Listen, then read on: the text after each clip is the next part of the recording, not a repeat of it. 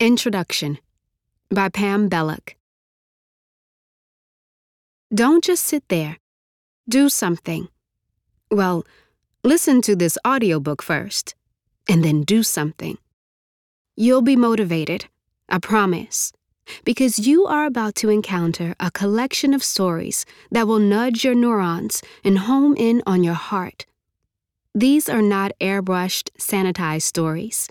They are flush with open-eyed realism, engaging with the world's problems, even if some are potently painful, even if we may never have anything close to a perfect solution.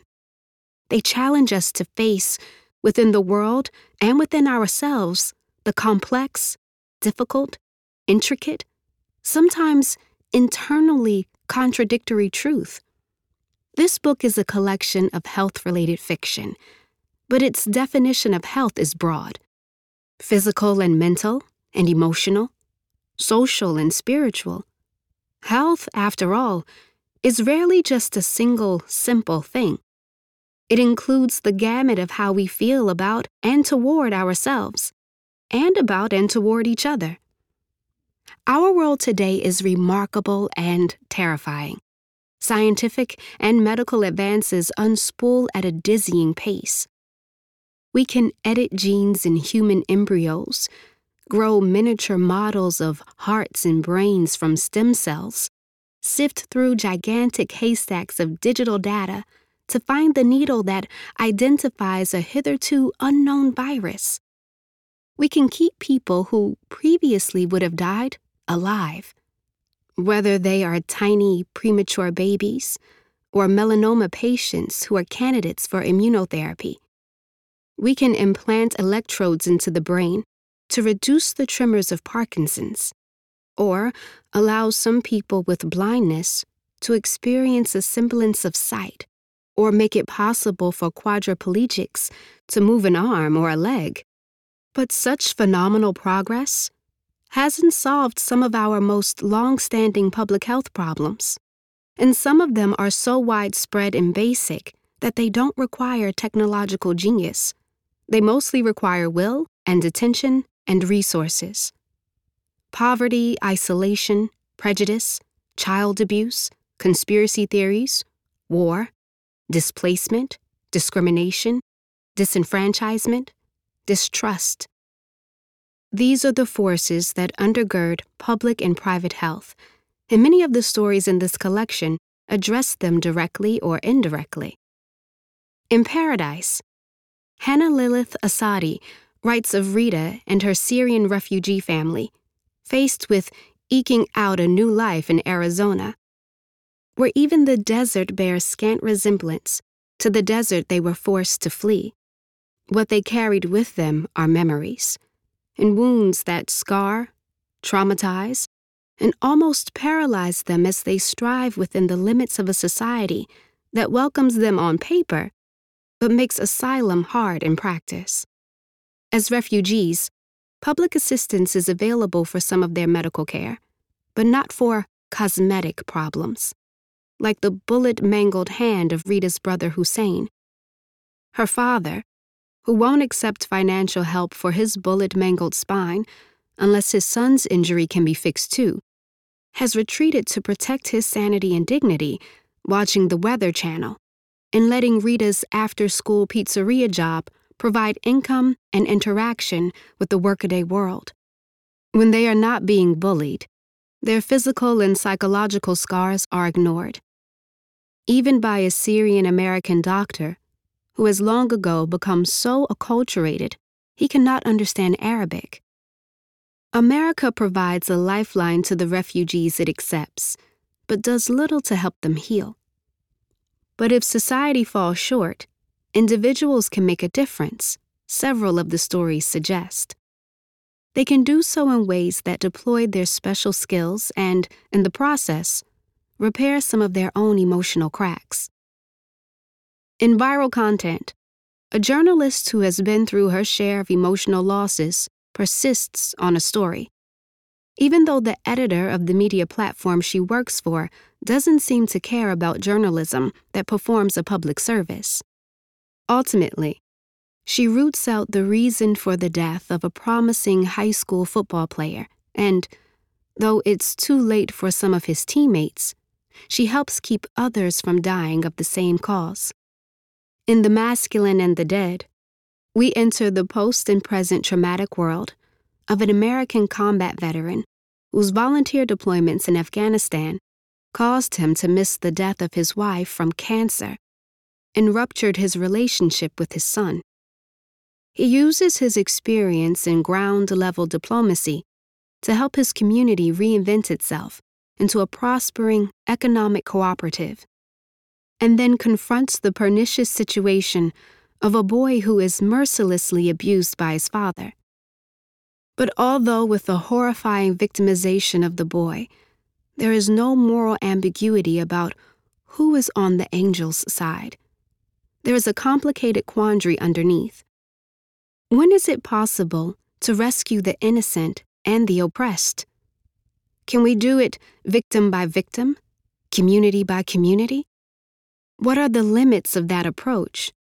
And might it ever backfire? The erasure game shows, disturbingly, that good intentions can go too far, that the right thing to do might not always be the best thing to do, or at least that the goal isn't everything. The means must be justified, not just the ends. In the story, Yoon-ha Lee creates a health-obsessed police state wherein how well we work on wellness is watched. Orwell meets organically grown. People earn points for eating right, exercising right, helping out in their communities. What could possibly be wrong with that? Only that people must sacrifice freedom and individuality for a plain vanilla cookie-cutter world where a chocolate bar is a subversive curse. A different sort of dystopia, an uncomfortably realistic one, confronts us in Karen Lord's The Plague Doctors. It is only 60 years from now, and the earth is being racked by a deadly infectious disease, with bodies from the mainland washing up on an island where Dr. Audra Lee is desperate to find an answer in time to save her pox-exposed 6-year-old niece. It's the kind of global pandemic that should prompt all hands-on-deck cooperation. But Dr. Lee finds herself working not only against a disease, but also against a veil of secrecy and selfishness erected by wealthy elites who want to prioritize a cure for themselves. Will she be tempted to cross the line of scientific ethics to relieve her own family's suffering? Speaking of ethical sins, how can we atone for the public health crimes of our ancestors, those whose businesses made money off of raping the Earth's resources, dumping toxic waste, destroying habitats, polluting the atmosphere? It's one of the many trenchant thought experiments that emerge in the flotilla at Bird Island, which takes place when climate change has already destroyed New York and is wreaking devastation on Atlanta and much of the rest of the Atlantic seaboard. The burning atmosphere and drowning coastline are making all still living things sick. Everyone suffers, but everyone doesn't suffer equally. The lines for vaccines are longest, for example, where the poorest people of color live. In Mike McClellan's telling, the climate catastrophe is, and certainly will be, vast and unsparing. But then McClellan leads us on a journey through a gradually blooming wellspring of hope until we, like his character Kyle, are allowed to enter a secret utopia created by Kyle's rich and mysterious old friend Bobby as a way of making amends for the environmental transgressions of his grandfather. It is an amazing community where people from all walks and whereabouts are living happily engaged, healthily individualized lives. But there are unanswered questions, too. Can the world be saved in this way, or just bits and pieces of it? And are there sacrifices society would be unwilling to make in return for this kind of salvation? The sacrifices of salvation make for an eerie, unearthly undercurrent in Martha Wells's murder mystery, Obsolescence, which is literally about the unearthly, a space station world in a time long after Earthlings colonized Mars. As they age and life knocks them around, folks in this world become fixer-uppers, retrofitted with augments, prosthetic parts that refurbish their arms, legs, hearts. But there's a dark side. Of course, it's science fiction. All those who are augmented are not augmented equally or treated equally. So one person's salvation hardware can turn into someone else's salvaged spare parts. Health isn't just about medicine, of course, and it isn't just about physical, psychological, or sociological ills. Health can be about the mind and heart in ways that are largely personal and intimate. The interior pushing against the exterior. The inside struggle to live within what's outside. That struggle rings through in The Sweet Spot, a story that is fundamentally about how we cope with changing relationships, and about how our well-being affects people close to us, and how people close to us affect our well-being. When we have trouble hearing the ones we love, literally in the sweet spot, as Issa drifts closer to deafness, we need to examine why. And the answer may be telling us to accept a seismic shift in our relationships. The reverberations of listening and hearing also play a key role in brief exercises in mindfulness. Its title suggesting the kind of self-help volume you might ignore on the bookstore shelves because a flashier title beckons. In the piece, Calvin Baker deconstructs the subtle within the seismic, or perhaps the seismic within the subtle.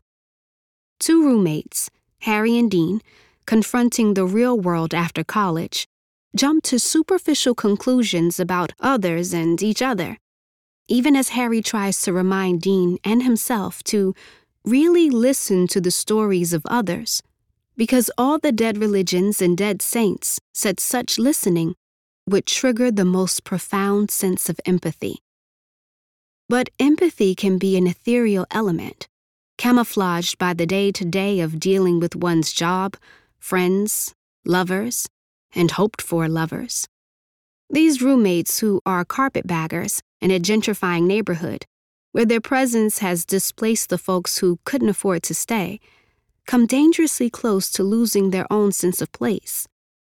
If it's that simple, says Dean about Harry's empathy recipe, why doesn't everyone just goddamn listen and trigger this allegedly profound cure to all our goddamned problems? Implicitly, there is another message threaded through this vibrant collection, a challenge to offer more than a commitment to integrity and values, more than a recognition that many of these problems aren't easy. None of us can afford to be passive, certainly not in these times. What can each of us bring to the table? How can we use our specific talents and skills to make things better?